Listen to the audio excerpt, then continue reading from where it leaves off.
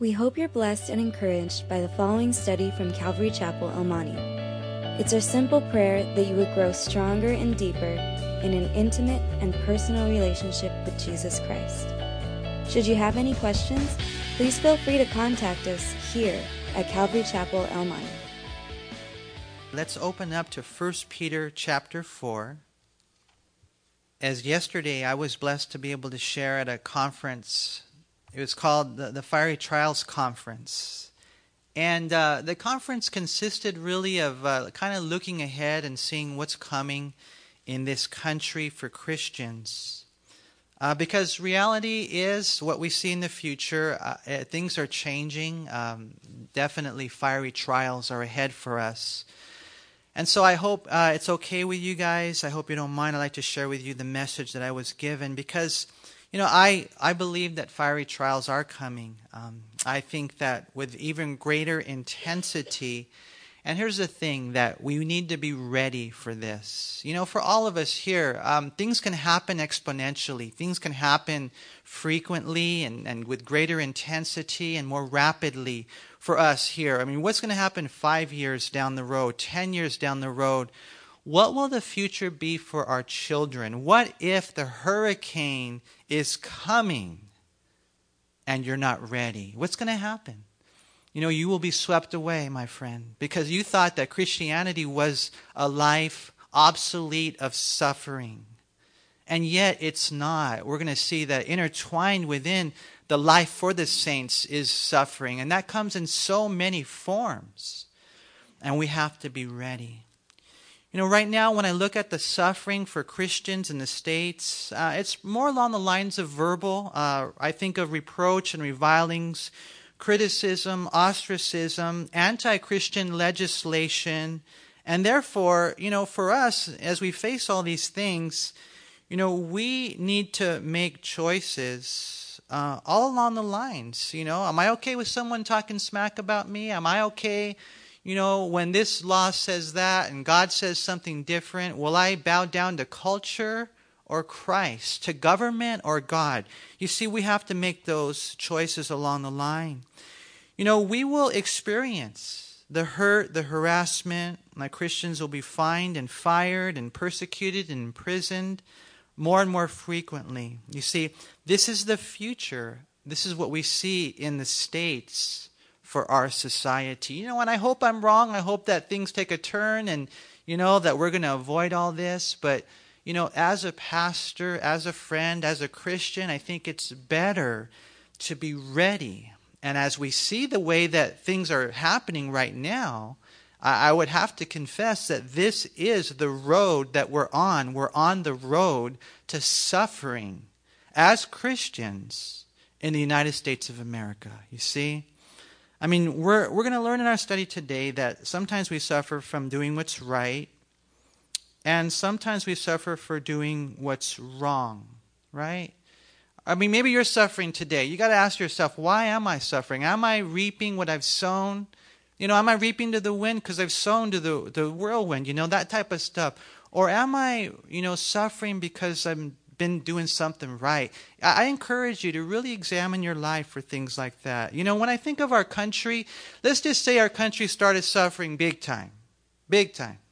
Is it because we did something right? Or is it because we did something wrong? What do you guys say? You know what? I think it's a little bit of both, because there is a remnant. There are those people who love the Lord, right? But I think it's primarily because we have done what's wrong. Overall, we as a country have turned our backs on God, right? And the heartbreaking part about that, when you think of our country and our nation, is that, you know, we at one time were predominantly Christian. But it wasn't that long ago we moved from being, you know, Christian to non-Christian in practice and then in profession. And before you know it, we went from Christian to non-Christian, and then the future is anti-Christian. Are you ready for that? Are we ready for this? And will your children, for those of you who are younger here, you know, I'm a little older. I would say, you know, I don't know, it's hard to accept sometimes, but I think I am. And I look at you 30-somethings, 20-somethings, you young adults that are out there, and I'm thinking, man, in 20 years, what's this world going to be like if you make a stand for Jesus Christ? So the thing is we need to be ready. I mean, in looking at trials, I know it's in God's hands, and perhaps it's just something that we need. You ever think about that? You ever think about how the hard times, there's something that you need? You ever think about that? You're like, I don't know about you, but sometimes I'm praying in my garage and I'm just talking to God and I'm just saying, Lord, I just want like a pain-free life, I want my kids to be like squeaky clean, and I want my, this to happen, in the ministry. I want no drama, no pain, no trials. And, I want a perfect life. How many of you guys want one of those? You're like, nothing happens wrong, right? And I, make more money than you take in. Wouldn't that be a good dream for us, But check it out. Look at chapter 1, if you would, of this letter. And look at verse 7. I'm sorry, verse 6. He says, if need be, you've been grieved by various trials. You ever think about that? You ever think about that? You need trials? I don't need trials, God. I'll just serve you, and if everything goes good, I'll just be fine. But you know what? That we need them sometimes as individuals, and even sometimes as a nation, right? And so, what we find in this text that I was allowed to share on yesterday is a few things. 1 Peter chapter 4 in verse 14 through 16. Number 1 is the rise of Christian suffering. Number 2 is the reason for Christian suffering. And then number 3 is the result of Christian suffering. One last thing before we dive into the text. 1 Peter, this book, I don't know if you guys have read this book, but if you haven't, I encourage you to go home and read it. It takes about 15 minutes to read it. And then, go ahead, get a cup of coffee and then read it again. Again, 15 minutes or so, 20 minutes or so. I'll tell you what, you read this book and you'll fall in love with it. It is an awesome letter. It speaks a lot about suffering, but it just speaks a lot about the whole Christian life and about how, husbands are to act and wives are to be, and, as a boss and as a worker, and just in life in holiness. That classic passage there, you be holy, God says, because I'm holy. I mean, it's just a really all-around beautiful book. But the theme of it is suffering. It really is. And it was written right around AD 64 to 66. That was when Nero was persecuting the church. That's when it just started. If you go back in the annals of history, the historian, he was also a Roman politician, Tacitus. He writes in his historical annals that what happened was Nero set fire to Rome. And so he burned the city of Rome, and then what he did was he blamed it on the Christians. Now, the Christians were already hated. They were hated for their Christianity. They were accused of being cannibals because they practiced communion. They were accused of incest because they had what was called love feasts. The world didn't understand it. They were hated because they were followers of Christ already. So now that Nero burned the city, blamed it on the Christians, they were hated even more. And what Nero began to do is he began to persecute the Christians. And you guys probably have heard the stories. What they would do is they would take the Christians, they would cover them with the hides of animals, and they would set the dogs on them to devour them. They would crucify them. They would have sport with them, have fun with them, kill them. They would, even when the sun set, they would cover them with tar, and Nero would literally put them in his gardens, and he would light them on fire to be the night lights. And so, they're on the verge of experiencing all those things. The hurricane was coming, and the Lord put it on Peter's heart to make them ready. Because if you're not ready, what's going to happen? If you're not ready for the big one, you don't got any water at the house or food or maybe a couple of guns or whatever, if you're not ready, and I don't know, you guys have seen some of these disasters that have happened, right? I mean, man, it could be pretty crazy. For us, it's not just a physical thing, though. It's a spiritual thing. It's a spiritual battle where the enemy, if you're not ready, he will sweep you away. And we got to be ready. I think that this book is a really good book to make us ready. And this text right here, what it does is it gives us insight into that whole concept as well. Let's look at this. And it's so funny, you guys. I'll tell you this, okay, up front. We're only going to look at 3 verses. And you would figure I'd be able to cover it sufficiently. But I'm telling you ahead of time, I can't. 3 verses, I'll do the best that I can. But even as we read it, you're going to see it's deeper. That's how deep the Bible is. But look here in verse 14 of 1 Peter 4. You know what? Let me start in verse 12. He says, "Beloved, do not think it strange concerning the fiery trial which is to try you, as though some strange thing happened to you. But rejoice to the extent that you partake of Christ's sufferings, that when his glory is revealed, you may also be glad with exceeding joy." He kind of says like, hey, you're going to go through hard times. He says, don't think it's strange. You guys don't. Sometimes when we go through hard times, I've talked to people, they kind of get discouraged and they kind of even get upset with God. I was told that when I signed up for Christianity, that everything happens according to my will. I heard it's all peace, love, joy, and we think that when something bad happens, that it's not right. And yet here he says, don't think it's strange. It's part of living in a fallen world with fallen bodies, against fallen angels. And our Father will take those things that you're going through, and he'll use them for good. You ever think about that? You ever think about the tragedy that you experience, the sufferings that you go through, the heartaches of life? You ever think that they are intended to make you a better person? And without those things, you would be a superficial Christian? You ever think about that?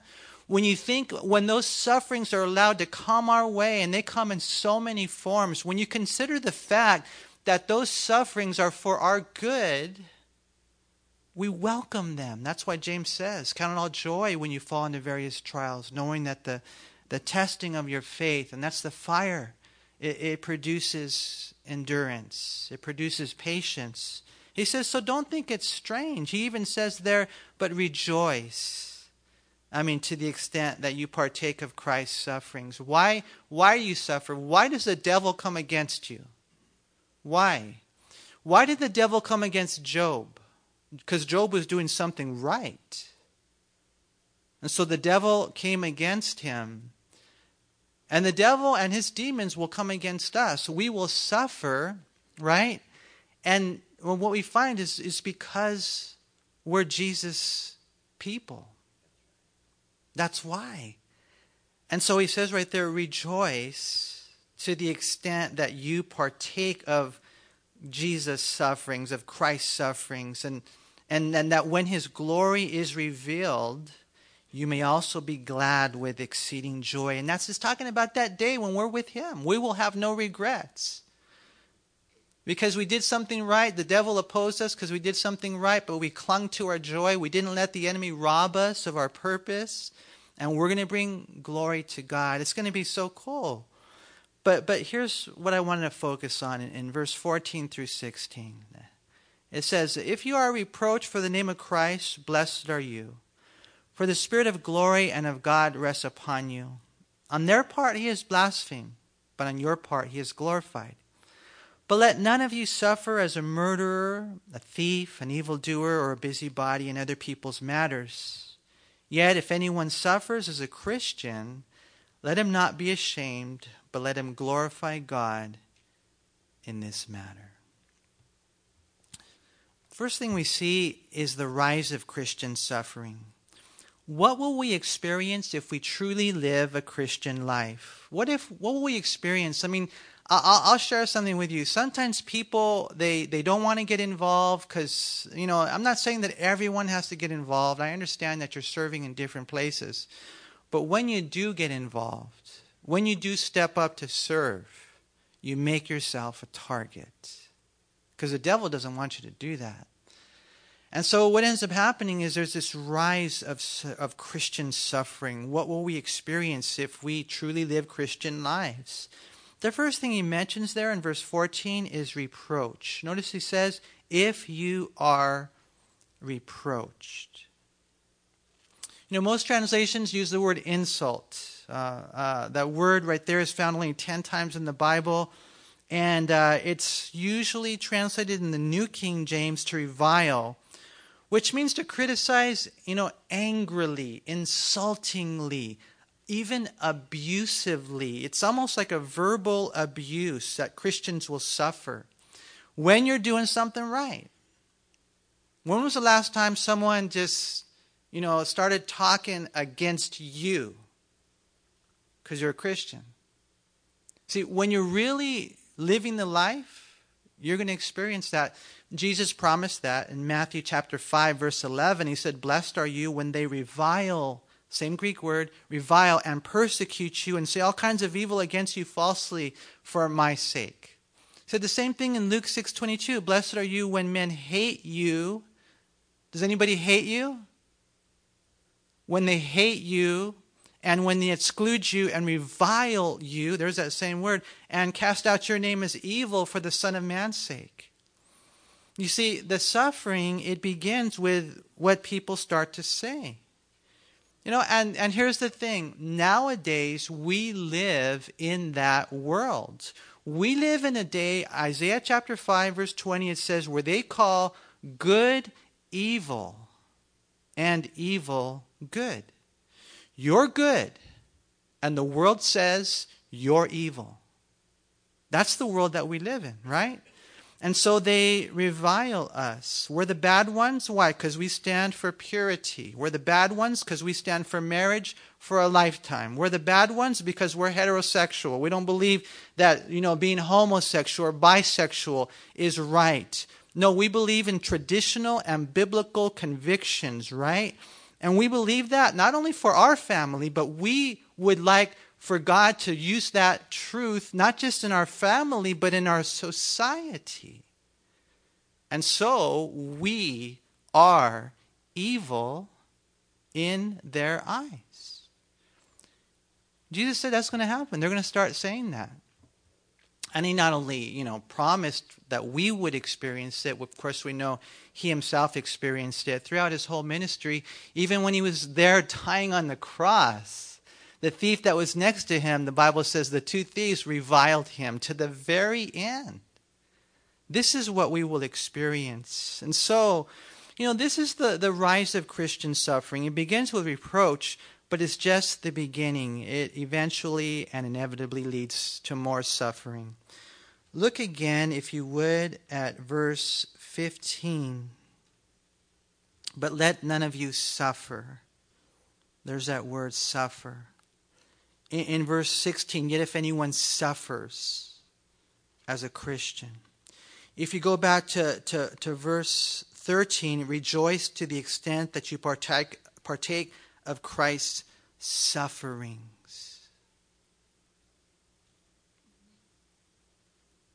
Do you suffer? And I'm not saying that we look for it necessarily or we long for it, but we got to be ready for it. And we're going to see later that when you're doing something right, this is a ring that you will wear. This is a ring that you will bear. We will suffer. We will experience suffering. And I think for us, most of the time when we see suffering, we run from it. And God is saying, no, I want you to run to it when it's my will. The suffering, the word right here, it speaks of pain. It speaks of calamities. It speaks of tragedies. It speaks of afflictions. When you think and you process throughout your mind, the things that are bad in your life, All those things that are bad. And I can go from A to Z. I can go to someone who got sick or suffered or lost a loved one. I could tell you a lot of forms of suffering. And you got to see that's what we're talking about. You know, one of the things that's interesting is the Greek word is found 41 times in the New Testament, and yet 11 of those times, that's like 25%, is in this little letter. Right here, the book of 1 Peter. This is the book for today. This is the book for us to read and reread in order to be ready for suffering, in order to understand what is suffering, what's the purpose of it. You know, and I just think of a lot of things. You know, I'm not really good at, prophecy or modern day events, but I will tell you this, you guys, because we see something escalating. Guns, I think guns are okay. Guns aren't bad, people are bad, right? That's my opinion. You might have a different opinion, that's okay. Anyways, when you combine guns with increasing mental illness and the spirit of the day, which is what? For us to be able to see how they are, what's happening. God is allowing that suffering to come our way, and you're going to see more and more of these shootings. You guys are going to see this, right? Where Christians are targeted, where Christians are singled out, where Christians will be suffering. And you're going to see these things happen, and sometimes I think in churches. You know, and I think of other things. For example, I pray it isn't so. But in speaking about the rise of suffering, we might in one day also speak of the rise of Islam. The rise of Islam. Now you look around this country and you see more and more Muslims, right? And we love them. We love them. But here's the thing. There's 100 million Muslims. Okay, 100 million. Okay, our country, we got 320 million people. There's 100 million Muslims that are fundamentalists who believe in jihad, who believe that if they strap a bomb to their body and they go into a place and they detonate that bomb, that they're going to go to the seventh heaven. So, I don't know. You know, to me, it's kind of ironic after 9/11, what happened is Islam just exploded in this country. You go over to Syria, you go over to Iraq, and you see what's happening with ISIS. And maybe you're here today and you think, well, that could never happen here. Really, I would never want to follow your leadership. I would never want you to ever be someone who's in political office, because that's not the way we lead. Oh, that could never happen here. You have to think that's a possibility, maybe even a probability, and do everything you can to defend your country from that. You know, what's their agenda? Their agenda is, we will not stop until our flag is waving in the wind over the White House. You see, this is what I think we see in the future for our country. You know, they have their justification, it's religious, combined with their determination. What if? What if that arrives on our soil? You know, maybe you're here today and you're thinking that could never happen in a large scale in the United States of America, and I hope you're right. But the truth is, it might, right? And so it happens in different forms. I remember reading the Bible in the book of Habakkuk, and there was a time where, Habakkuk was a prophet to the southern kingdom of Judah, and they were God's people. You know, they were God's people, and the Lord had revealed to him that the Babylonians would conquer the southern kingdom of Judah. And Habakkuk was there, and he's like, Lord, that's weird. I don't get it. Why would you allow such an evil people to do this to your people? And I think, what if those things begin to happen in our country and we're not ready for it at all? And I have the same mentality. I'm like, Lord, I don't get it. They're like, the other day, you guys probably heard on the news, thank God for our soldiers that went in, and they kind of worked a little bit with the Iraqi soldiers, I think it was, and they rescued 70 hostages that were about to be executed. Did any of you hear about that? That's what's going on. I told you guys last time, 200 Christians are dying every single month because of their faith. Why are you here? Why would anyone think that could never happen to us? And again, I'm not trying to freak you out. I'm not a sensationalistic person. All I'm saying is that if it's the Lord judging us because of our sin and our idols, if it's just this time where we, like we read in chapter 1, verse 6, we need it, then we need to be ready. You see, we need to be ready. I mean, the rise of Christian suffering, it begins with, you guys are evil, you guys are bad. We see it happening with Christian, anti-Christian legislation. It's starting. A little arrest here. Next thing you know, pastors, you better not teach on Romans chapter 1. And I mean, next thing you know, you can't, in any way ever deny offering service to, these people. I mean, it can happen. And so we see the rise of it. I think it's important to know the reason for it. Look again at verse 14. He says right there, if you are reproached for the name of Christ. If you are reproached for the name of Christ. That's how it starts. And it's important for us to know how it works. Most of you are well aware of the fact that the name of Christ is offensive to many. They hear his name in a certain way, and right away they get on the defensive, right? You guys probably know that. I mean, in all honesty, you can mention God, Buddha, Krishna, Allah, the Dalai Lama. I mean, you won't have a problem, right? But you mention Jesus. Now you got a problem in their perception, right? I mean, he's not politically correct. Why? Why can't we mention the name of Jesus? Well, the simple answer is because in Acts chapter 4, verse 12, it says, nor is there salvation in any other, for there is no other name, right, given under heaven among men by which we must be saved. It's the name. Jesus Christ is the only way to heaven, and the devil doesn't want people to go to heaven. And he'd much rather have people accompany him in hell, so he does everything he can to keep us from speaking that name. And if you do, then you'll pay for it. Peter knew that firsthand. If you guys remember early on in the book of Acts, when the authorities arrested him, they didn't know what to do with him and John because a miracle had been done through them and everyone knew it. And they thought to themselves, well, this is what we'll do. We can't change the past, but we can impact the future. And what we'll do, it says in Acts 4:17 and 18, but so that it spreads no further, and that's what the devil wants, so that it spreads no further, right, among the people, let us severely threaten them that from now on they speak to no man in the name of Jesus. And they called them and commanded them not to speak at all nor teach in the name of Jesus. See, and I know it sounds kind of weird, but that's what the devil would like to do.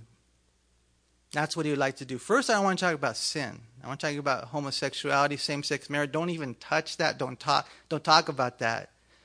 But eventually it leads to, I don't want you to speak the name of Jesus. Thankfully, Peter and the apostles, they didn't yield to them. They knew very well that the commands of God, they trump the commands of government. And remember this, you guys, whenever culture and Christ conflict, choose Christ. Whenever you have to make a choice whether or not it's politically correct or, correct in your Creator's eyes, choose your Creator.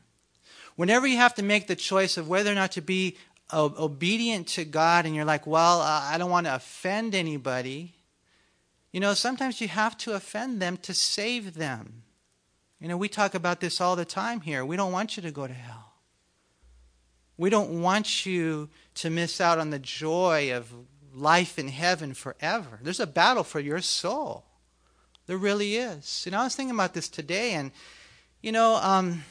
what if some gal came and I I said, hey, she's pretty. Next thing you know, I went with her and, just crazy things. I'm just trying to tell you how fragile we are. I've seen guys leave their wives, leave the ministries, leave the Lord over some chick. And I was thinking, and I know it sounds weird, but like you're in a boxing match, right? Okay? And you're in a box, and you got your guard up because as a boxer, all it takes is one good one to knock you out. Thank God we have the Lord as our defense. Thank God we have Him and we can put on the full armor of God. But there is a battle for your soul. And so as we look at this and we see the suffering rising, we realize the reason is because, we speak the name of Jesus. If you go back to John 15 real quick.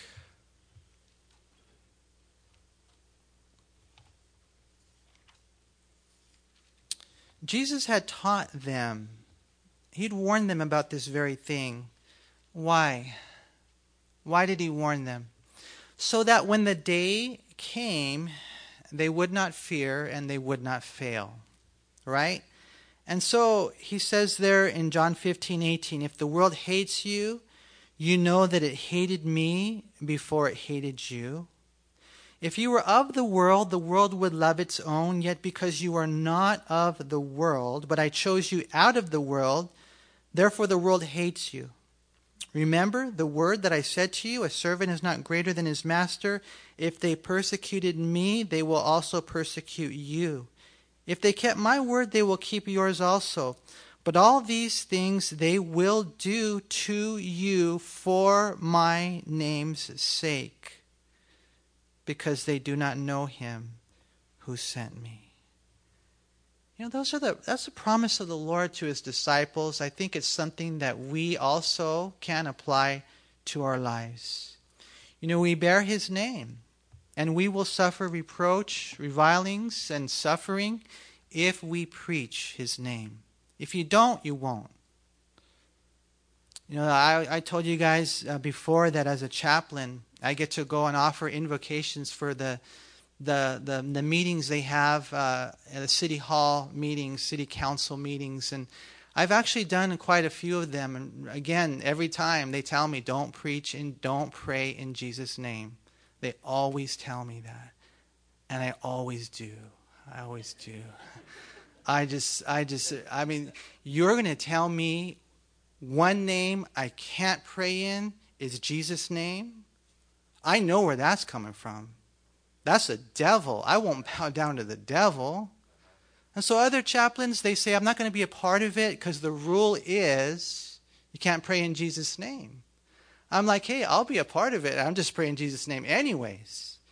If they want to take me out, let them take me out. If they want to arrest me, that's fine. I mean, I don't only preach in Jesus' name, pray in Jesus' name. I preach in Jesus' name when I'm praying. I'm like, Lord, save these guys. This is kind of cool. The last one I did on Tuesday. And again, just thanking God for the opportunities, I just prayed. For God so loved the world that He gave His only begotten Son, that whoever believes in Him will not perish but have everlasting life. I mean, you just have that opportunity. They want you to commit the sin of silence. They want you to have an approach that is non-offensive, but that is non-productive. I'm telling you this, you guys, you got to preach Jesus' name. It doesn't matter if it gets you fired. It doesn't matter if it offends. It doesn't matter if the government says no. I would much rather go to jail than go to hell. Right here he says, if you suffer reproach for Jesus' name, if you're reproached for the name of Christ. And then if you go down to verse 16, he says, and yet if anyone suffers as a Christian. I mean, just because you're a Christian. You're going to be hated, reproached, reviled, and somehow suffer just because you are a Christian. Augustine said God had one Son on earth without sin, but He never had one without suffering. Remember that. We suffer for His name, and we suffer simply because we're Christians. The word Christian is only found 3 times in the Bible. The first time is when they were first called Christians in the book of Acts, chapter 11, verse 26. And that was such a healthy church, and there was a launching pad for missionaries that would go out, and so they were first called Christians. Later, in Acts chapter 26, 28, when King Agrippa was talking to Paul, Paul was witnessing to him, and Agrippa said, "You almost persuaded me to become a Christian."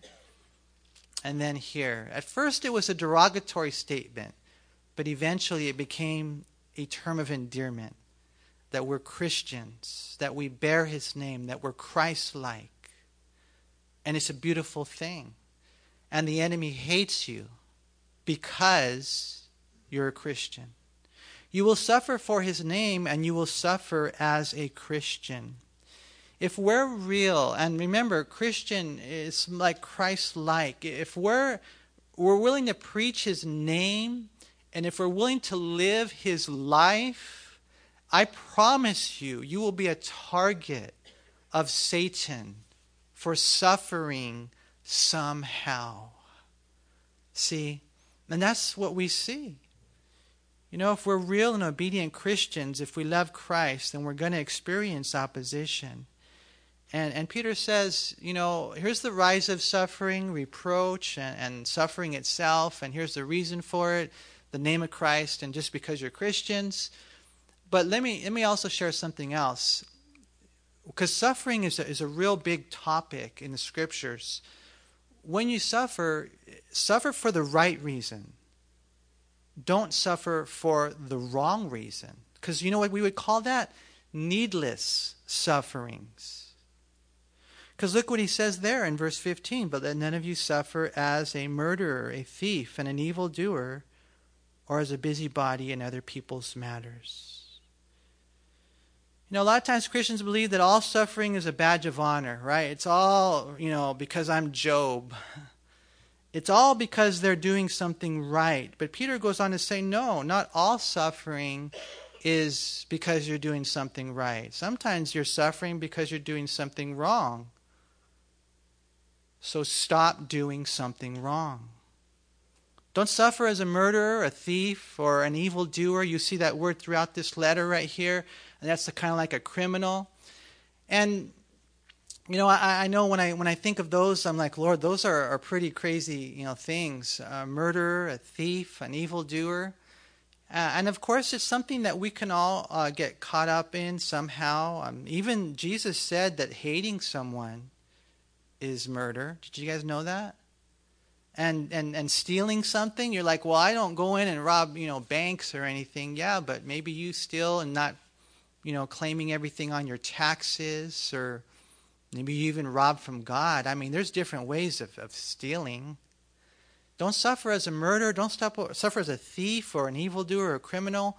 But you know, the thing that kind of blew me away when I was thinking about this is sometimes my heart goes out to these guys that they get caught in these crimes. And then we get the letters or we get the phone calls. And sometimes they think that they're in prison and suffering, you know, like as Job. And I'm like, wow, bro, I love you. You know, and I'm praying for you. My heart goes out to you, but you're in there because you did something wrong. So don't suffer for those reasons. You know, another thing that's real interesting is he mentions a busybody right here. And I'm like, Lord, that doesn't belong on the list. Murder, thief, criminal with a rap sheet, and a metiche? I mean, how does that belong in the list, right? I mean, this is seriously the Greek word right here. It talks about a meddler. And you guys know what a metiche is, right? It's one of those people, they want to get in people's lives and they're nosy, right? Like a Mrs. Kravitz, for those of you who remember that you know, that program Bewitched. And, you know, and so you can actually suffer as a murderer or a metiche. And so when I was thinking, I'm like, Lord, do these belong on the same list? And I'm not 100% sure. Most teachers believe they do, and the reason is for this. Because when you read 1 Peter, he's talking about all your conduct. He's just talking about your holiness and wives and husbands. And, you know, he gives a list of all this different, you know, way of living your life. Not just the big things, but the small things. And then that's the bottom line is, sin, when it's planted, it always brings forth suffering. And so don't suffer for doing what's wrong. If you're going to suffer, he says, suffer for doing what's right.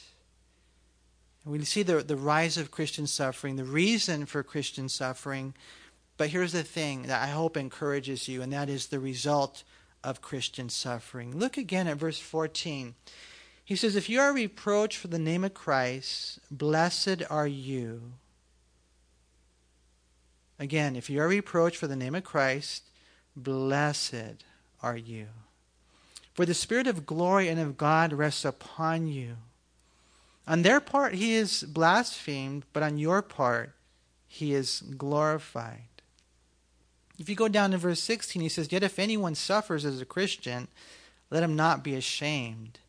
Let him glorify God in this matter.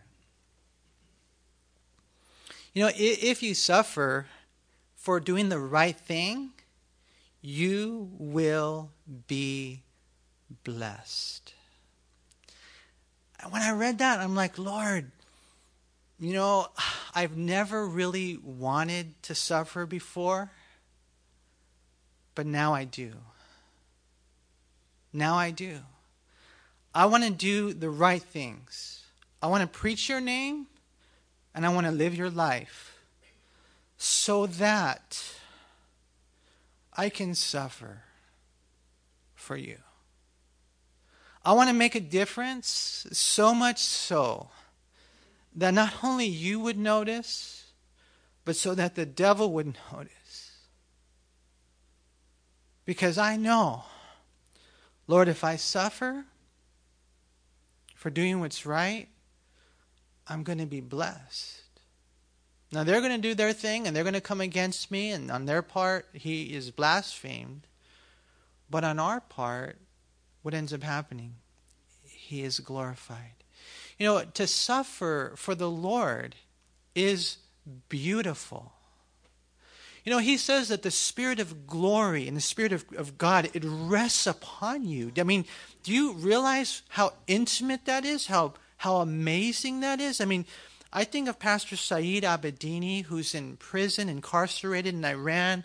And I think of others around the world who are suffering for Christ. And, you know, we look at them and we feel so sorry for them. But do you understand the fellowship that they are having with God in those sufferings? It is an honor to suffer for the Lord. You know, I mean, the Spirit of glory, we don't see that very often in the Bible. The Spirit of glory, what is that? And Warren Wiersbe, he's a really good teacher, and he says that what it is the Shekinah glory of God. The Shekinah glory of God. You know, when the tabernacle was constructed, that Shekinah glory fell. When the tabernacle was completed, that Shekinah glory fell. You know, when Stephen was stoned, the Shekinah glory fell. When you do what's right and you're not ashamed of his name and you live the life, you will suffer, but you will be blessed. And the Holy Spirit will fall upon you like never before. And one day when we stand before God, he will be glorified. You know, it's kind of cool how it works. We even see later. And when you put some scriptures together, what I believe happens is that when we suffer and we're going through that suffering and we're not whining, we're not complaining, we're not crybabies or why babies. I mean, we're just like, God's on the throne and I trust him. And people see that. You want to know what they're going to do?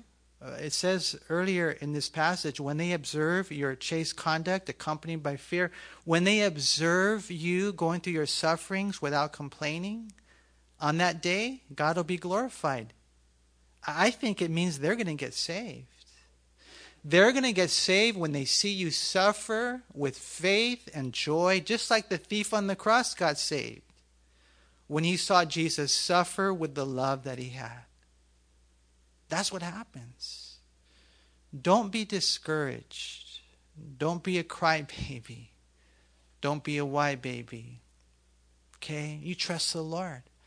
And one day when you stand before him, man, I tell you what, God's going to be glorified. Because what happens, and the reason why I want to tell you this is that when it happens, a lot of times is people, when they go through the suffering and the stuff, they go away from God. They recoil. They're like, man, I thought I signed up for something where it was all hunky-dory.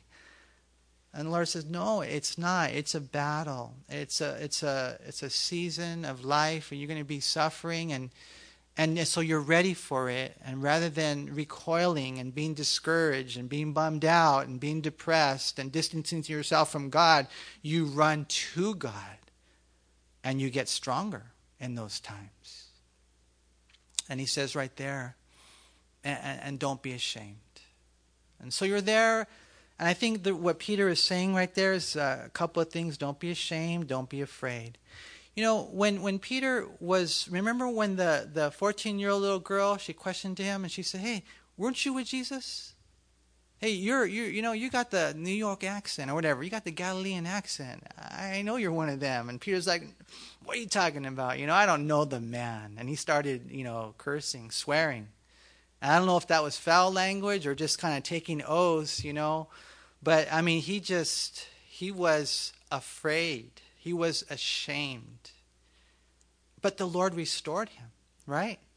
And later on, man, Peter came around. The Holy Spirit got a hold of him, changed his life, so much so to the extent that when Peter finally had served the Lord, 30 years, and it was right around the same time, probably about 2 years after this letter was written, he was facing execution as well.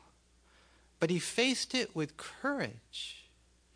And he faced it with godliness. And he faced it with nobility. So much so that when they were about to crucify Peter, Peter didn't have a problem with it. He didn't have a problem with it. Go ahead and nail me to a cross for my Christ. I'm not afraid. I'm not ashamed. I don't have a problem with you crucifying me. The only thing I have a problem with is I'm not worthy to be crucified like my Jesus was. And so he said, can you crucify me upside down? And you guys know, huh? History tells us. It's etched in history. I was researching. I'm like, this is true? Well, this is true. Homeboy was crucified upside down. And he wasn't ashamed. And what does that do? I'll tell you what, when I read that, it inspires me. And it glorifies God. So I pray that we would not just face suffering, but embrace it. And probably one of the most important things to embrace about it is just to know that Jesus suffered for you. You wonder, does God love me? I don't know if he loves me because, man, look at the things I'm going through. Oh, he loves you because he died for you. Never forget that. I hope all of you here are Christians. If not, I pray that today would be the day that you give God your heart. Repent of religion. Religion will not get you into heaven. Repent of your own righteousness, because the Bible says that your goodness is like a filthy woman's menstrual garment. You got to trust in Jesus. How do you get in? It's Jesus. Oh Lord, we thank you so much for who you are, for what you've done. And I thank you for the gift of salvation, Lord, that when we receive that gift, it's amazing how free it is. You did all the hard work when you bled and you shed your blood on Calvary. And then they put you in the grave, and then you rose again to prove who you are, our Savior. I thank you for that, Lord. And I just pray, Lord, that everyone here will have bowed their knees, confess that Jesus Christ is Lord. I just pray that everyone here would know you love them. And even like we studied today, that element of understanding that suffering, it often shows that we're on the right track. And so help my brothers and sisters not to be discouraged. Lord, we rejoice. And we thank you. We love you. We pray, Lord, that you make us strong. As we come to church, it's kind of like a huddle. You know, I could picture a football team gathering together and hearing the play, but then they go out into the highways and byways and workplaces and schools and in the malls of life, and they shine for your glory. I pray that everyone here would stand out as they stand up for Jesus Christ. Lord, help us to live holy lives. I pray, Lord, lives that would honor you in everything we think and say, and every decision we make, and all that we do, and all that we are.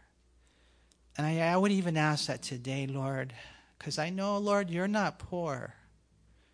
You're not poor. You're God. You sit on the throne. You oversee the whole universe.